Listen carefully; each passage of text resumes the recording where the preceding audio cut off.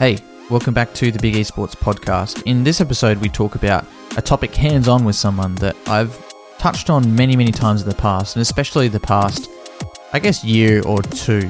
And that's talking about people from outside of esports with significant business experience coming into the industry and what skills, experience, contacts, and business prowess they can bring. This episode is exactly perfect for that. We've got Robin, who's now working at Excel Esports, one of the leading UK esports teams, and he's the ex-marketing director of Adidas. So who better to talk about what it's like to come from the outside to the inside of esports? Since he's joined up with Excel, they've also picked up a new CEO who came across from competing team Fnatic. They've picked up a slew of other people to work underneath him and signed some really interesting partnerships with some big name brands, specifically ones like BT Sport. So this was an interesting discussion. It's not quite as long as some of the others, but I think it's definitely worth everybody listening to. Enjoy. Let us know what you think and feel free to rate and leave us a review. Thank you. For those of you who have also lost your employment or are looking to skill up, we're trying to help here at Big Esports. We have an esports fundamentals course, which is helping people to understand an entry point into the employment within the esports and gaming market, whether you're coming straight out of college, university, high school, or whether you're trying to transition from another sport. To provide support for all of you, we're offering a pay-as-you-feel model. So you can head to bigesports.gg/education. If you've lost your main line of employment and you can't afford to pay right now at all, that's perfectly fine. We're able to offer it up to you for free. You can pay now, you can pay later, you can choose whatever you want. The course is usually $127 AUD. You can take it now for whatever you feel is appropriate or whatever you're able to afford. Hopefully this will help a few of you get back on your feet in the short term and also the long term. Robin, we're live. How are you? I'm good, thanks. Hey, it's good to be on, and pleasure to be speaking to you for the next few minutes. Yeah, fantastic. We haven't got you for a super long amount of time, so let's just kick it off as we always do. And can you let everybody know a little bit more about yourself and a bit about your non-traditional entry into the esports market? Yeah, of course. Robin McCammon, I'm the Chief Commercial Officer at Excel Esports. I joined 6 months ago, so it's all very fresh to me.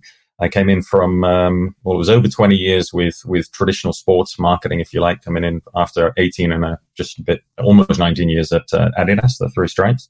Prior to that, I was with automotive, so with General Motors, looking after a number of their assets as well. So, yeah, big step, moving at pace, and super excited to be in the industry, as it were. So, where does the passion or the excitement for esports come from you? Did you work extensively in the sports space with Adidas in the past, or?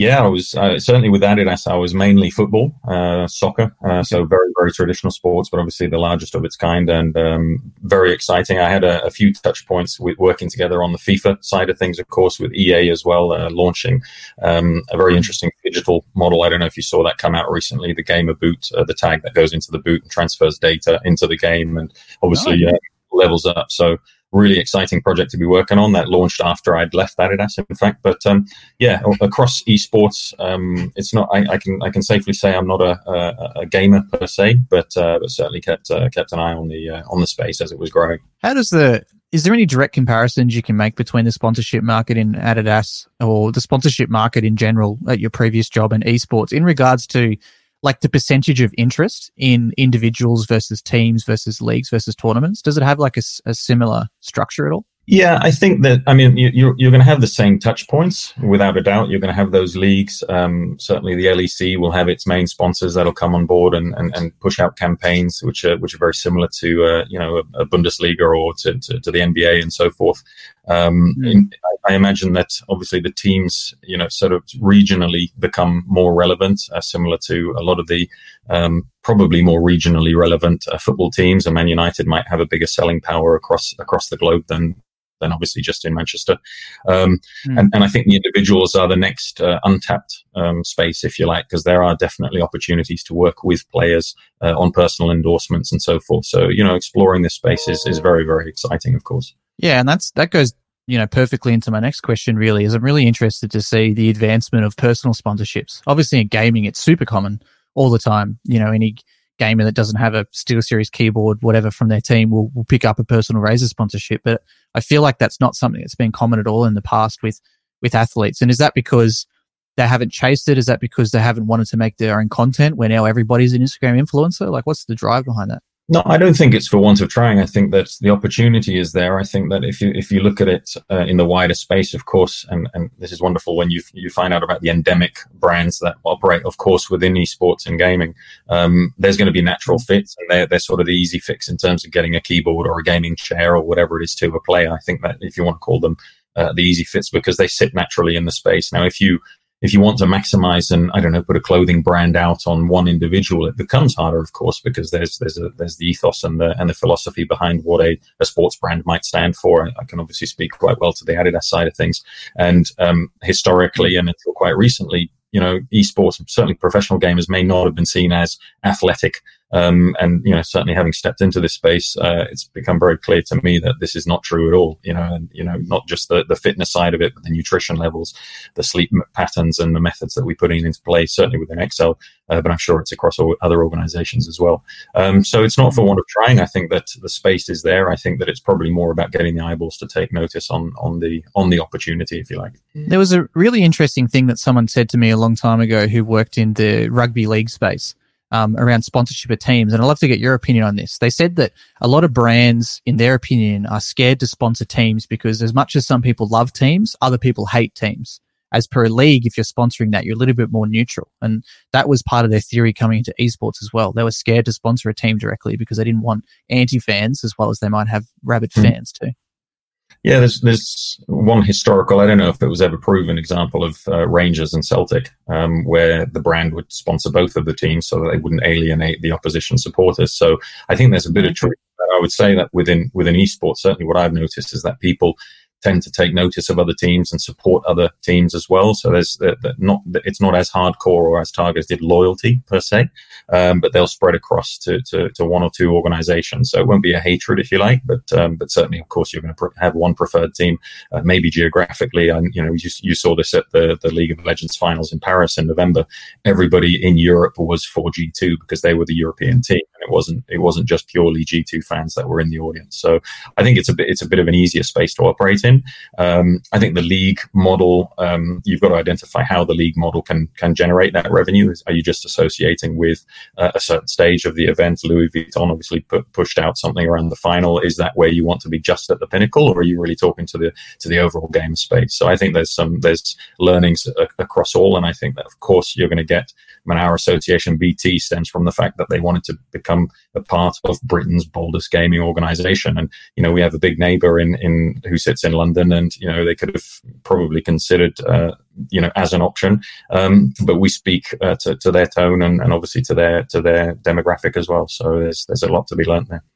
Yeah, it's definitely along some of the lines that I was thinking, especially around sponsoring a team versus sponsoring an event. I feel like a team is much more of a personable sponsorship, whereas an event is a bit more of a logo slap process. And if you're looking to tell that story, and like you said, attach yourself to a bold team and really have that character behind it, which obviously is in the roots of in the roots of England as a whole, with the whole football culture and stuff too. It seems to make sense to me.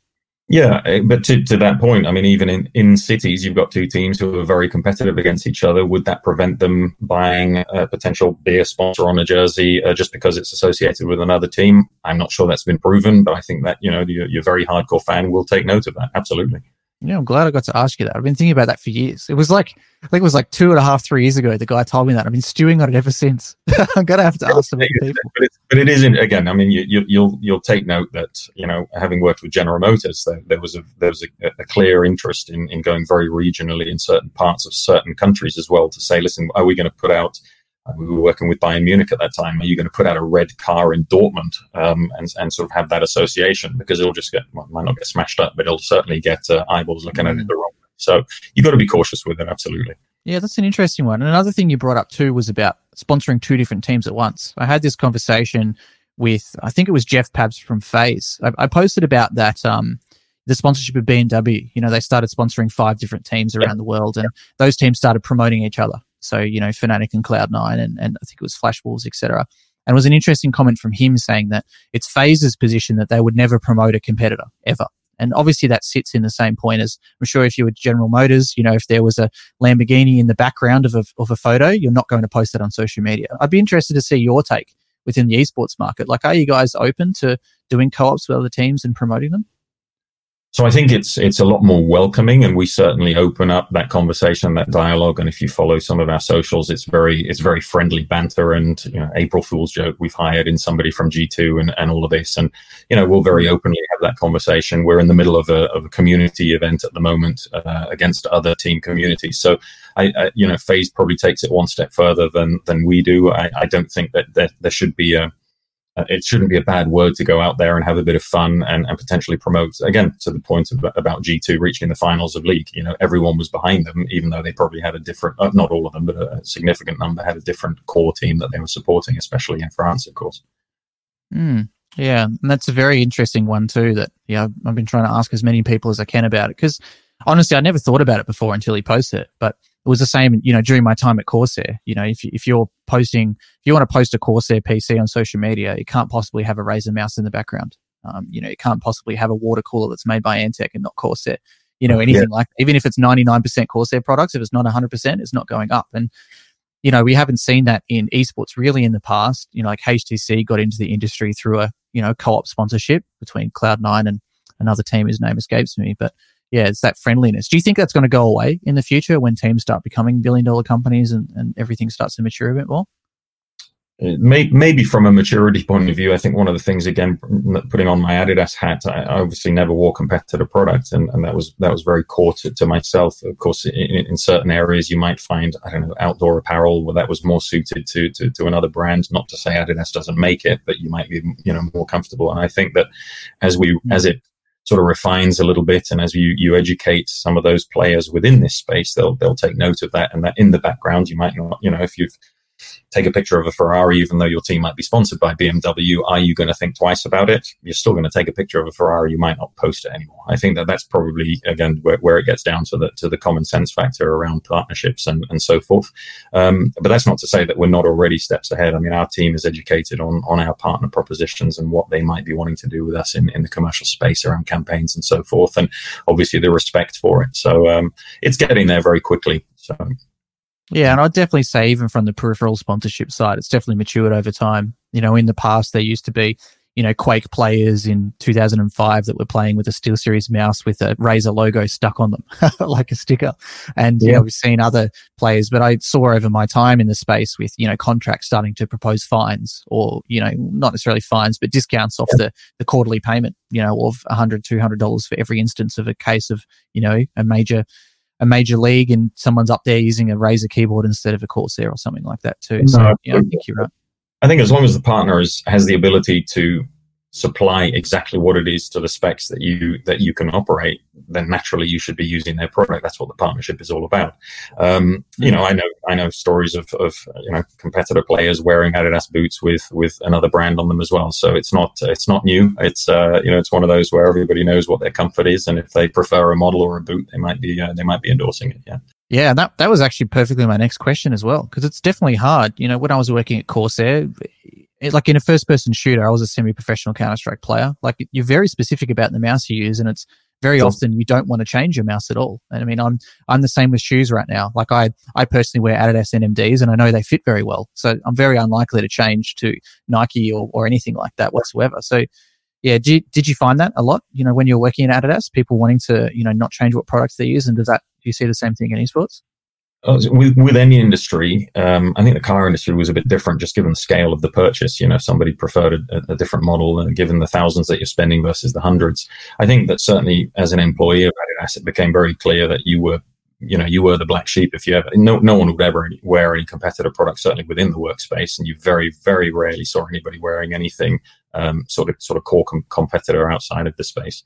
I'm 3 stripes through and through, but that's after 19 years. So I think there's a logic to that. I mean, I think that you do have maybe not the loyalty. I think that's a bit unfair, but I think that people that join nowadays might not have been brought up with that mindset because of the the branding, the noise that is around in social space, and the way that the next generations have become accustomed to be being pinged by absolutely everything that is online. So they take note of it probably a little bit more openly.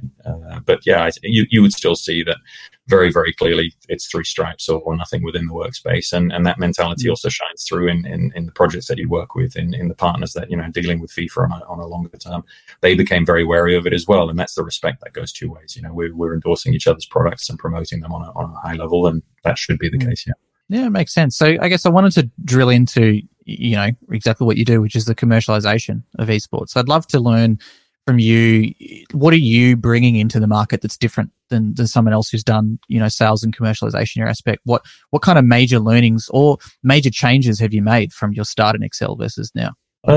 I suppose it's more bringing the boomer word. I have a bit of experience that I can bring to the table, of course, in terms of sort of the wins and the losses from traditional sports. And again, it's about bringing in that mindset with the common sense I was speaking to earlier. I think that when you scratch the surface of esports, professional gaming or gaming as a whole, it's a vast community that you can work with. And I was unaware of the scale of it, to be very honest, before sort of having a serious think about joining. And when you do get into the mindset and you see the opportunity that you can bring to a very fast growing, but maybe not lacking in structure is unfair, but sort of where you can shape it and refine it a little bit better. That's where I saw the opportunity in, whether those are scalable opportunities, whether those are brand new revenue streams and so forth. I think there's a lot that I can bring in terms of the mindset, if you like, also from a sales proposition. So that's where, there's that side. The other is, of course, the content and the marketing side that sits under me within Excel, and identifying what other opportunities there are for partners, putting your BT hat on or your HyperX hat, and understanding what it is that we can do for them as well. And that's the probably again to the maturity point. It's all there. It's probably more just about squeezing the juice out a little bit thicker and getting that into the mindset of the employees within Excel and the staff that we work with. Yeah, and I feel like one major understanding that you would bring that maybe you don't even understand that you bring is understanding the sales seasons and the processes as well. And that was definitely a learning process for me, because for many years throughout esports, it's always been like, okay, we need a sponsor in January. Let's start prospecting in November and send out messages to people. And it's just not the way that it works in traditional industry. And I think some of it has been the arrogance of esports in the past, saying like, well, what's $60,000 to McDonald's? That's nothing. It costs multiple million to set up a single franchise, without understanding that, well, $60,000 is an employee.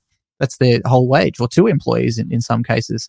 And $60,000 they could be putting not into esports, they could be putting into football, they could put into rugby, they could put into more Facebook ads to generate, more direct sales and ROI and things like that too. And I think that was one thing that some of my mentors in the space who come from the traditional sales side of things and traditional TV, that's one thing that they taught me, is to kind of respect that process. And you can't growth hack everything. No, absolutely. I think that you're absolutely right. I mean, look, traditional sports, or Adidas typically has an 18-month product cycle from conception to production and rollout in retail. So you simply cannot be working on the same timelines. But by the same token, of course, you also know that that maturity of the esports space and partners coming in there, some of them are just dipping their toe in to understand what it could mean, which makes the negotiation of a contract a bit more challenging. It's generally a short-term, very not purposefully, but a quick fix to begin to understand what it could actually mean. So you're sort of having very quick turnover or rollover of contracts. BT is a great example of how they've given it that much more thought. They're used to, of course, the 3, 5, 6 year contracts that you can put into play, or you can bring into play and certainly have a conversation about. And the more we sat around the table together, it was actually a very quick understanding that, we could bring a lot of authenticity to them, but also benefit tremendously, of course, from their reach, from the fact that they do sit indirectly very much within this space. And there's a lot of things that we can benefit from together. And one thing I didn't bring up before that I just wrote down for me to bring up is I'm just always seeing so many similarities between MMA and esports. And I think there's so many things that MMA fighters are learning from esports and the other way around. And the thing that really stuck that together to me was BT's work in MMA, with people like Darren Till and some other. And I'm seeing so many similarities with MMA fighters now streaming on Twitch all the time, and they're people that are used to getting those personal sponsorships, because that's how they have to survive. If they fight in the UFC or Bellator, they're only paid per fight. And a lot of esports players are similar. Often their contracts, they're paid per game that they'll play. And trying to gather those personal sponsorships to survive. Did you ever do any work in that kind of space at all, in the MMA space? Not in MMA, no. But in the short-term fix, in terms of working with players, absolutely. And you see that. I mean, that's the brilliance of this. Let's just call it sports in general, is that everybody's taking notes of the space, whether that's a Twitch or whether that's just a tweet. Everybody knows the value of it.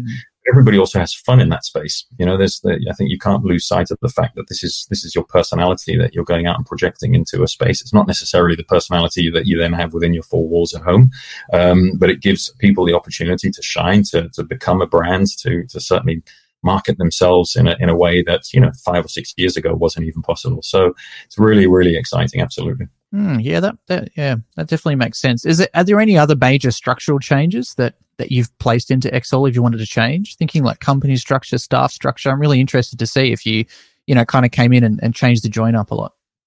No, I think, I've picked up on a very solid foundation, and Joel and Kieran, as the founders of Excel, the two brothers, they put a really, really solid base in.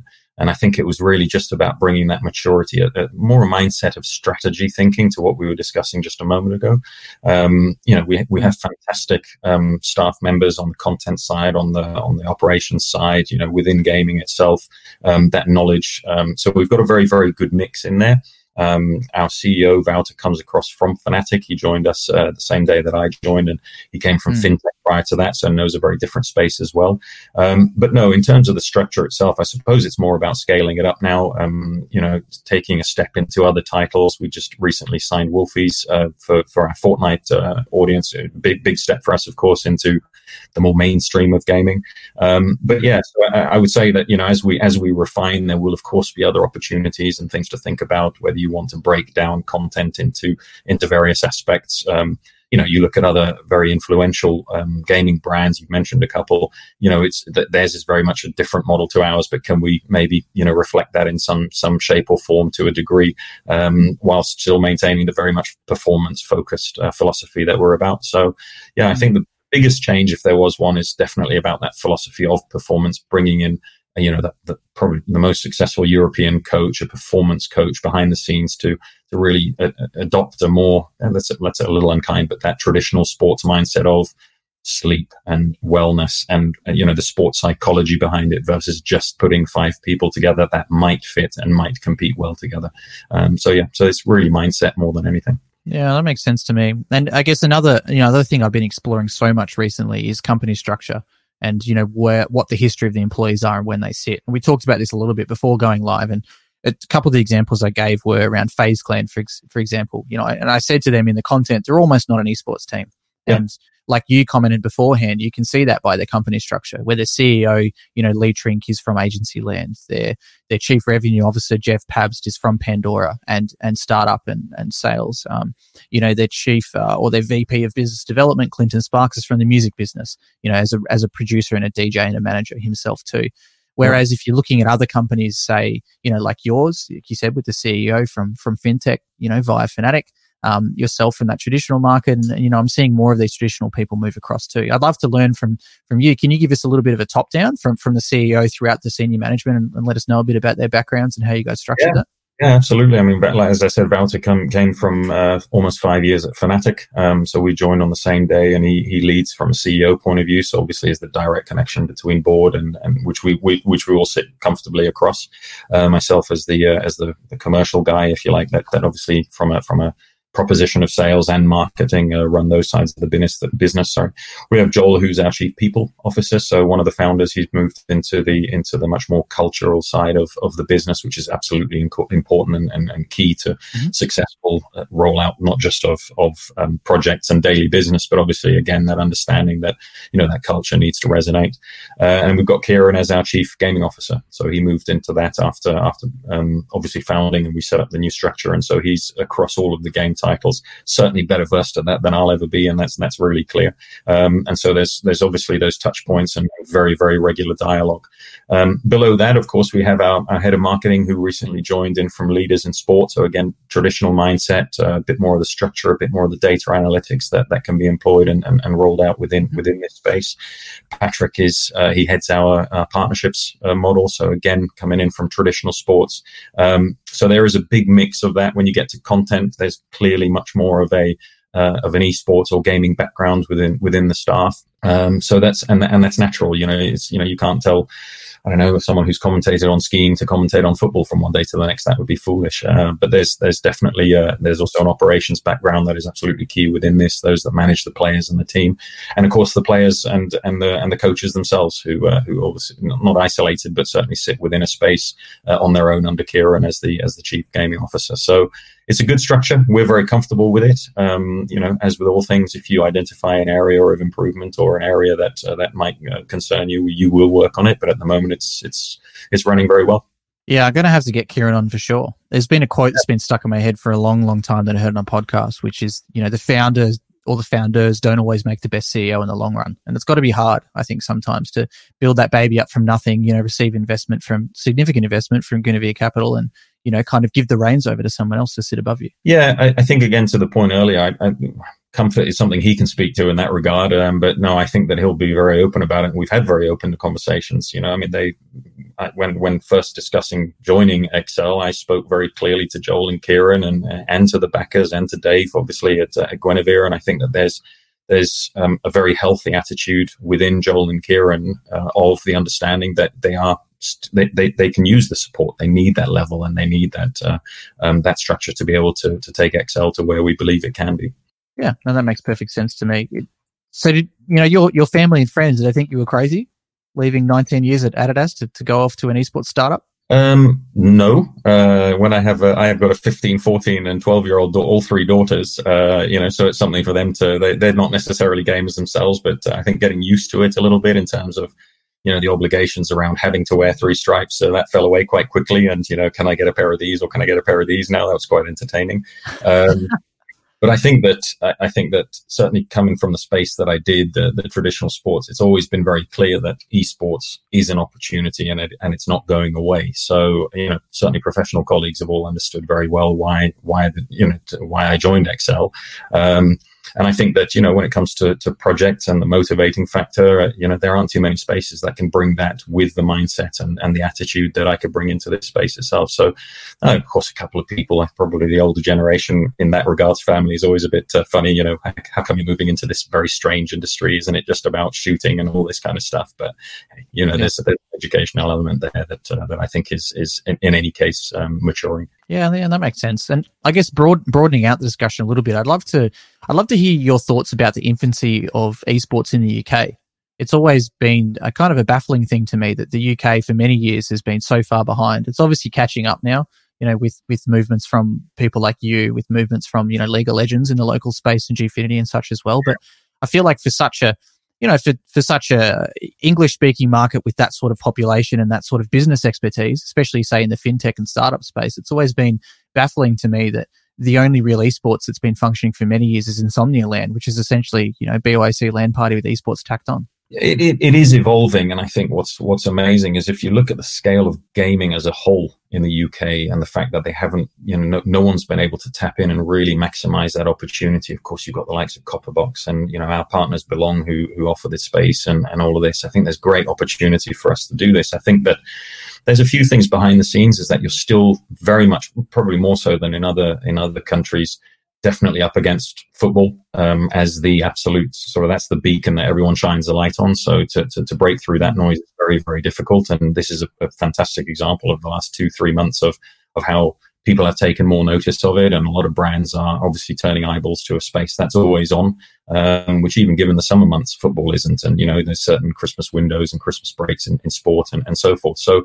you're up against a very, very established rugby, football, cricket calendar, and that's then topped off many summer months with major tournaments or the Olympics and so forth. So your elbows are out and you're definitely trying to push your way through. But by the same token, you've seen it more so now with the understanding and the acceptance that this space it's not a taboo anymore. And of course, again, depending on game title or event itself, some people will still have an opinion, maybe not the most rosy, but the opportunities are there. You're seeing that with a lot of the let's call them smaller events. There's still thousands of participants at these events that are beginning to come through it, and that certainly has been coming through over the last since I've joined. I've seen 2 or 3 of them. Of course, it's gone quiet. But yeah, you're right. It's sort of like the the sport that no one has really heard of is beginning to rear a little bit. And I think that this is a great opportunity, and fortunately for myself, a great time to be coming on board. Yeah, I think that's a decent answer for sure. And it's similar to a lot of explanations in Australia as well. You know, Australia is a nation that likes to go outside. It's a very sport-heavy nation. Got things like the Australian Football League, you know, which has created many, many millionaires in such a small population. Is kind of mind-boggling when you talk to people about the size of that. You know, it brings 100,000 people to the MCG for semi-finals, which is crazy. Yeah. You know, a lot of, you know, I think there are almost no soccer stadiums that can fit 100,000 people in them, for example. So, yeah, it's really interesting to see. And I was fortunate many years ago to actually go to one of the semi-finals at the MCG, and it's absolutely stunning. It's fantastic.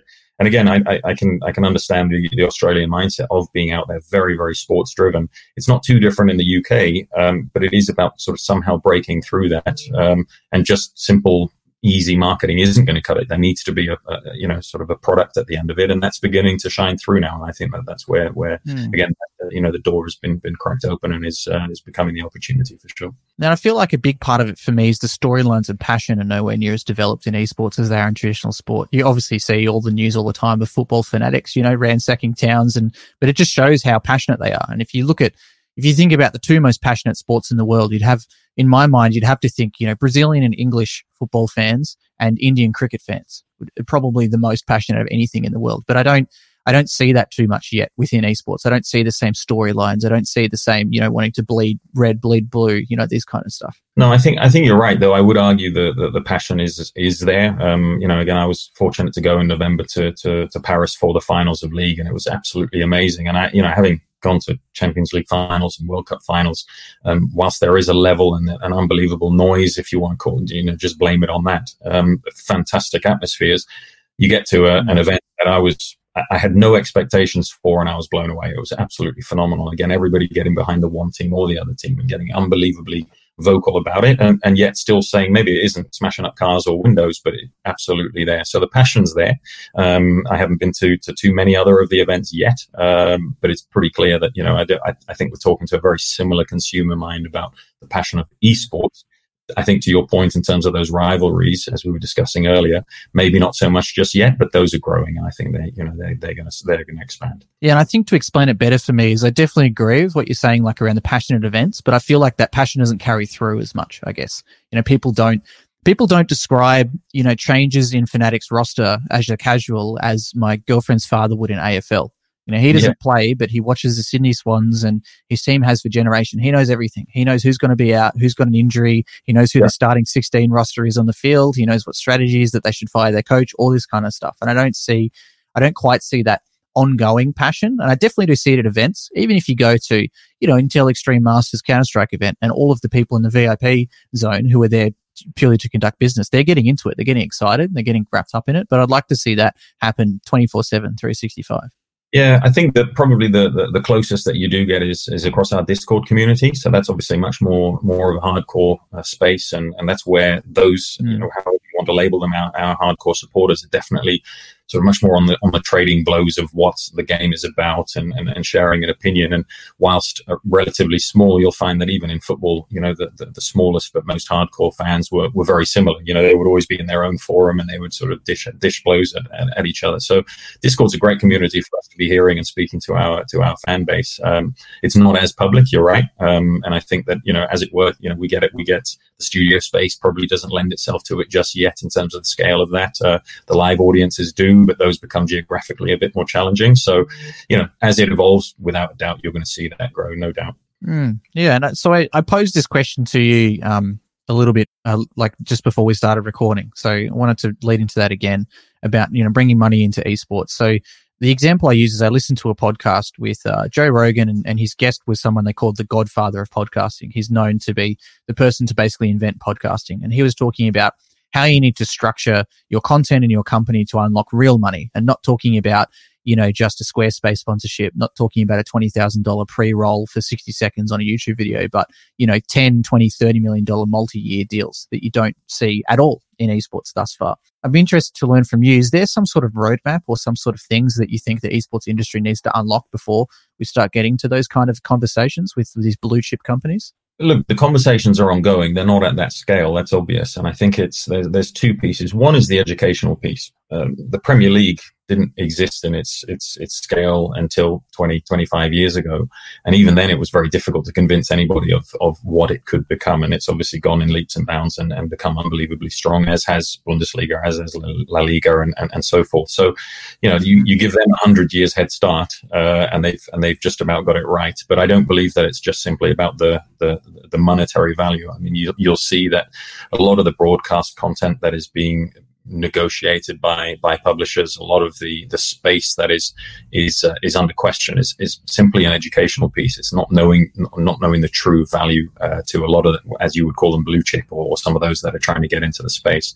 I think that our example with BT is a great example of two brands getting to know each other and working on a partnership, on an association together. And that we don't stand alone there. It's nothing new. You've got a lot of other brands that have stepped into the space and are beginning to take more notice of it, not only as a reaction of the times that we're currently in, but also generally the opportunity that there is. And I wouldn't want to sort of put the crystal ball down and say, right, in 5 years, there's going to be the first $10 million deal. But I do see that things are scaling up. I do see that a lot of blue chip are taking notice of.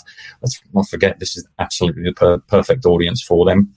They are always on. They're always, very much focused on titles and individuals. So again, I think it's a difficult one to unlock one door or the other. But I think that, if you want to explore those revenue streams, content is one without a doubt. And of course, you've got league revenues that are coming in, you've got content plays, but you have the more creative ones. There are brands that want to get into the space and don't necessarily just want to have a content play.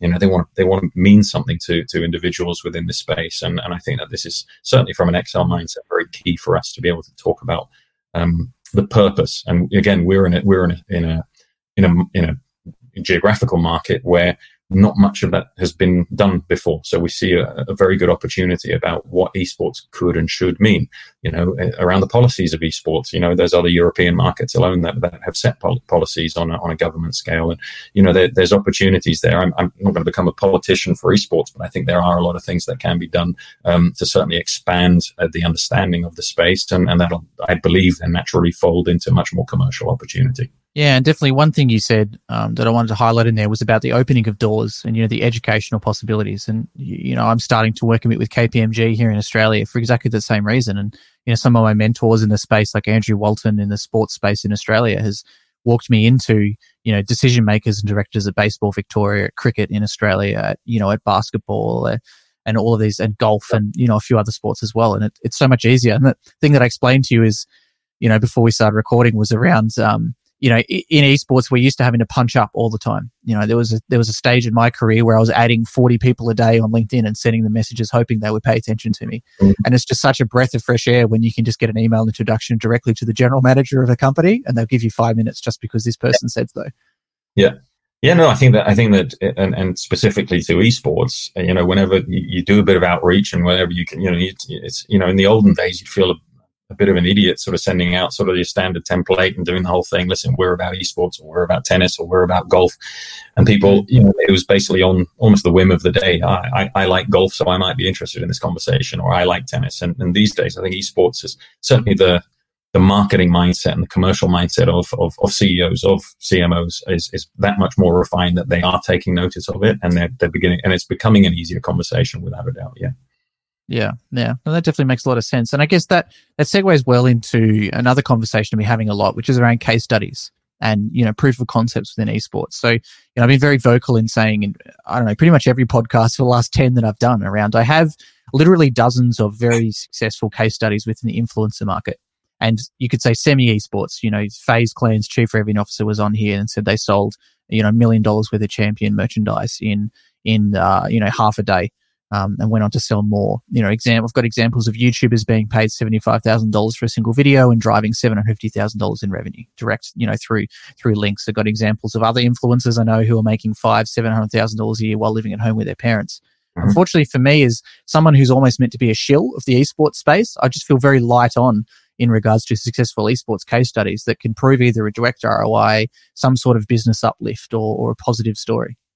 Yeah, so I think the key for us is that whenever we enter into any partner conversation, we've got NeoSurf on board from a credit card point of view, we've got HyperX from a peripherals point of view.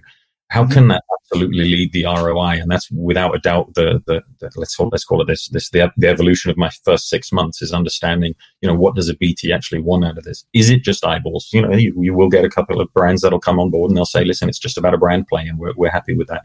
I want us to be more refined. Clearly, within Adidas, it was very clear. If you had a partnership, it was about footwear, or it was about jerseys, or it was about the influencer play, and you've got to be ahead of the game there. And I think that it's very key for, in terms of, as you've said, whether it's benchmarking or case studies around what it means.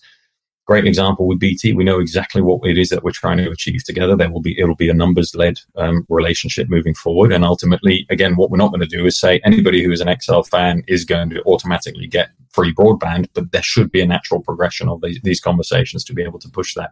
And in jest, we will always talk about BT as being the best, and they really are. And that's why, when they come on board, when a HyperX, when a NeoSurf comes on board, it's about identifying exactly that storytelling and what something will mean to them in a return of investment. So whether it's a pure financial term, that's again to be debated, and we will have those conversations. You're sitting on a sponsor branded chair. What's the point for them? Do they just want to get on camera, or is it your job to then ultimately sell another chair? And I think that those are very much the measurable metrics that we're going into with all of our partners, showing the seriousness of what XL as a currently small but very, very quickly growing organization can, of course, offer.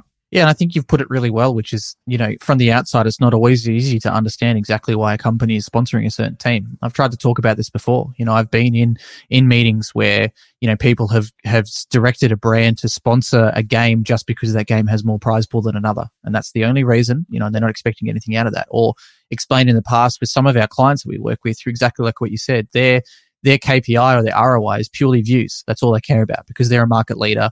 They're massive in that space. They don't need to worry about making direct sales, or maybe they don't make products that can directly sell to a company. There's the obvious examples of Russian oil companies being very active in the football space. They're obviously not directly expecting a random Manchester fan to go and purchase some of their wholesale oil from Russia. So yeah, definitely, I think you're right about that.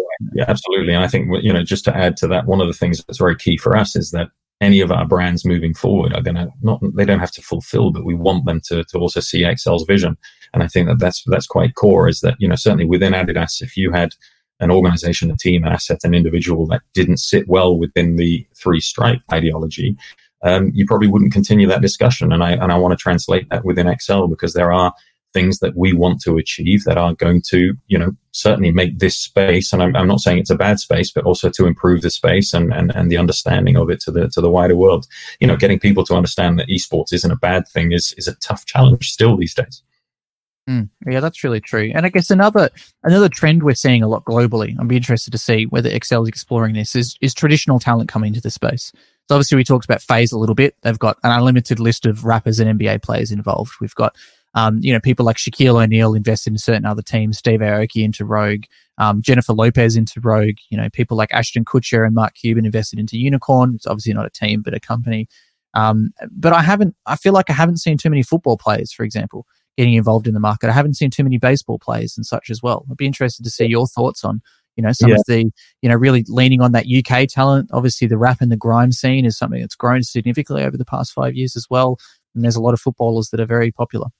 Absolutely. I mean, you've seen 2 or 3. Gareth Bale has started an esports team recently. Christian Fuchs also. So there are 2 or 3. I think it's really probably about choice at the end of the day. I mean, one or the other might not see the opportunity of what, whether it's starting your own app or becoming somehow involved in we'll speak to ourselves, who would be keen on joining XL and ultimately telling our story. I think that there's definitely a thought process into that. We spoke earlier about it in terms of the music and the cultural scene behind it.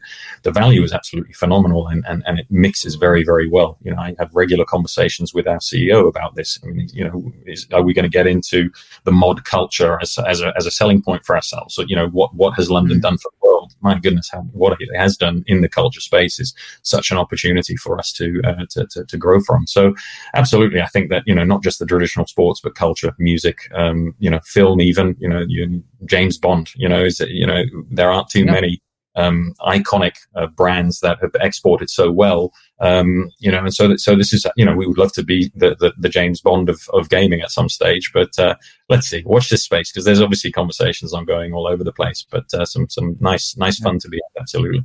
I'd love to see an Idris Elba and a Skepta from UK Grime getting into an esports space. And I guess that's a lot of the opportunity for you guys, right? Is to really own that UK piece, because it seems like there can only be one. Like if you think about YouTubers, it's all about KSI, for example, and if you think about rap, there's very few, grime players that are very big around the world and stuff too. And it seems to make sense. If I think UK, like gaming YouTuber or gamer in general, I don't think of a massive standout. And, even for me, a lot of the time, I feel like Fnatic is still Sweden in my heart, but that's because of many, many years of, having dominating Counter-Strike teams from that region. Yeah.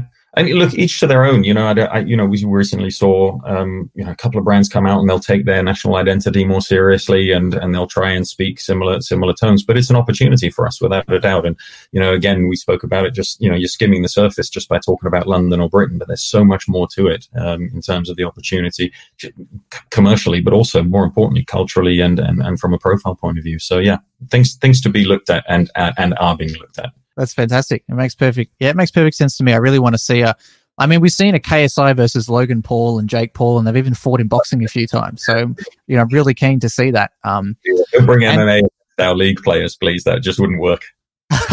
Exactly. I'd love to see Darren Till, but he's a little bit non-PC. I think for a lot of brands aren't going to want to touch that guy. He's a bit banter. He's a bit over the top. But yeah, it's a really interesting development. Yeah, for me to see that. And I would love to see, and I've talked about this really in depth with Clinton Sparks, because he's the one that brought Offset into FaZe Clan. And I've not seen an investor become as invested outside of just the money in a team as I've seen Offset. He took 40 disadvantaged kids to meet him, to play COD with him, and then he took them to the Atlanta FaZe first kickoff game that they played. He has been at the FaZe house multiple times playing Madden with them, creating content. He's always wearing his FaZe chain. There's pictures of him, I think at New Year's, and Cardi B's yelling like flash your FaZe chain, and he's pulling it out, amongst all the others too. And that's something that I really want to see an esports team do, because, I don't see Shaq ever post about NRG. I don't see Steve Aoki ever do a DJ set at a Rogue, welcoming party. I don't see J-Lo. I don't see Ashton Kutcher talk about it. Nothing. We've seen from Drake, we've seen one photo and one Instagram story about 100 Thieves. I really want to see more of that cultural crossover. And I think that's part of the reason why FaZe are doing well, when they've got Little Yachty and Ben Cousins and Offset non-stop repping, that kind of FaZe life. I think you're right. I think that you've got to be true to your word if you're going to get into it. And, and within sports, it's the same. You have a lot of core influencer investors getting into the baseballs behind the scenes, into the basketballs behind the scenes. And, if they don't show their face, there might be good reason for it. Who knows? But at the same time, look, just that one shot or that one image, you get more traction out of releasing a song in Fortnite than you do, and you might not be an investor. And I think that this is a good case study of it. It's somebody who's taken it seriously, not just the game title, the individual as well. And it can be done right, without a doubt.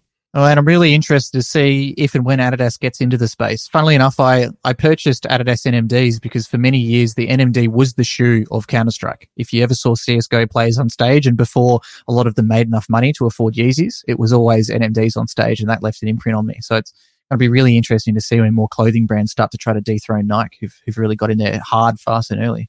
They have. I think you've got to do it right. I mean, you've seen that Adidas have got in with Vitality in France. You've seen the Puma, obviously, across Cloud9, and there's good collabs there. I think that, whether you take a full-on league deal like Nike did, you want to assess it. You want to make sure that you do it the right way.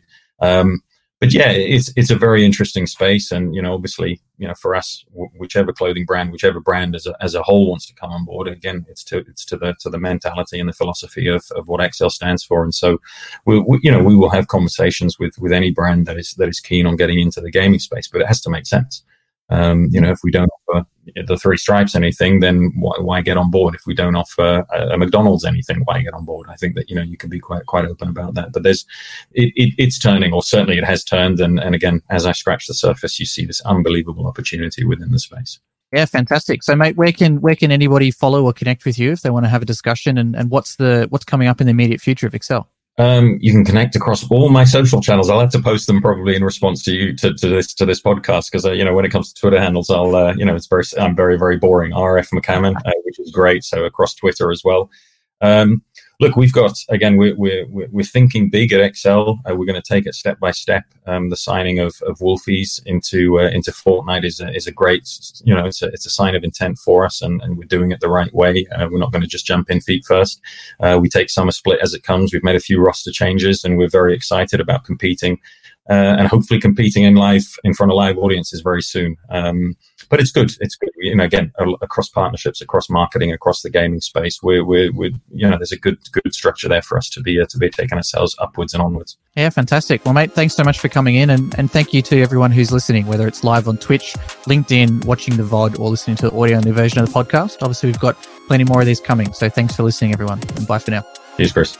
Thanks for tuning into our podcast today. For show notes, relevant links, and upcoming projects, you can check us out online at bigesports.gg or follow us on our social medias at bigesports_GG.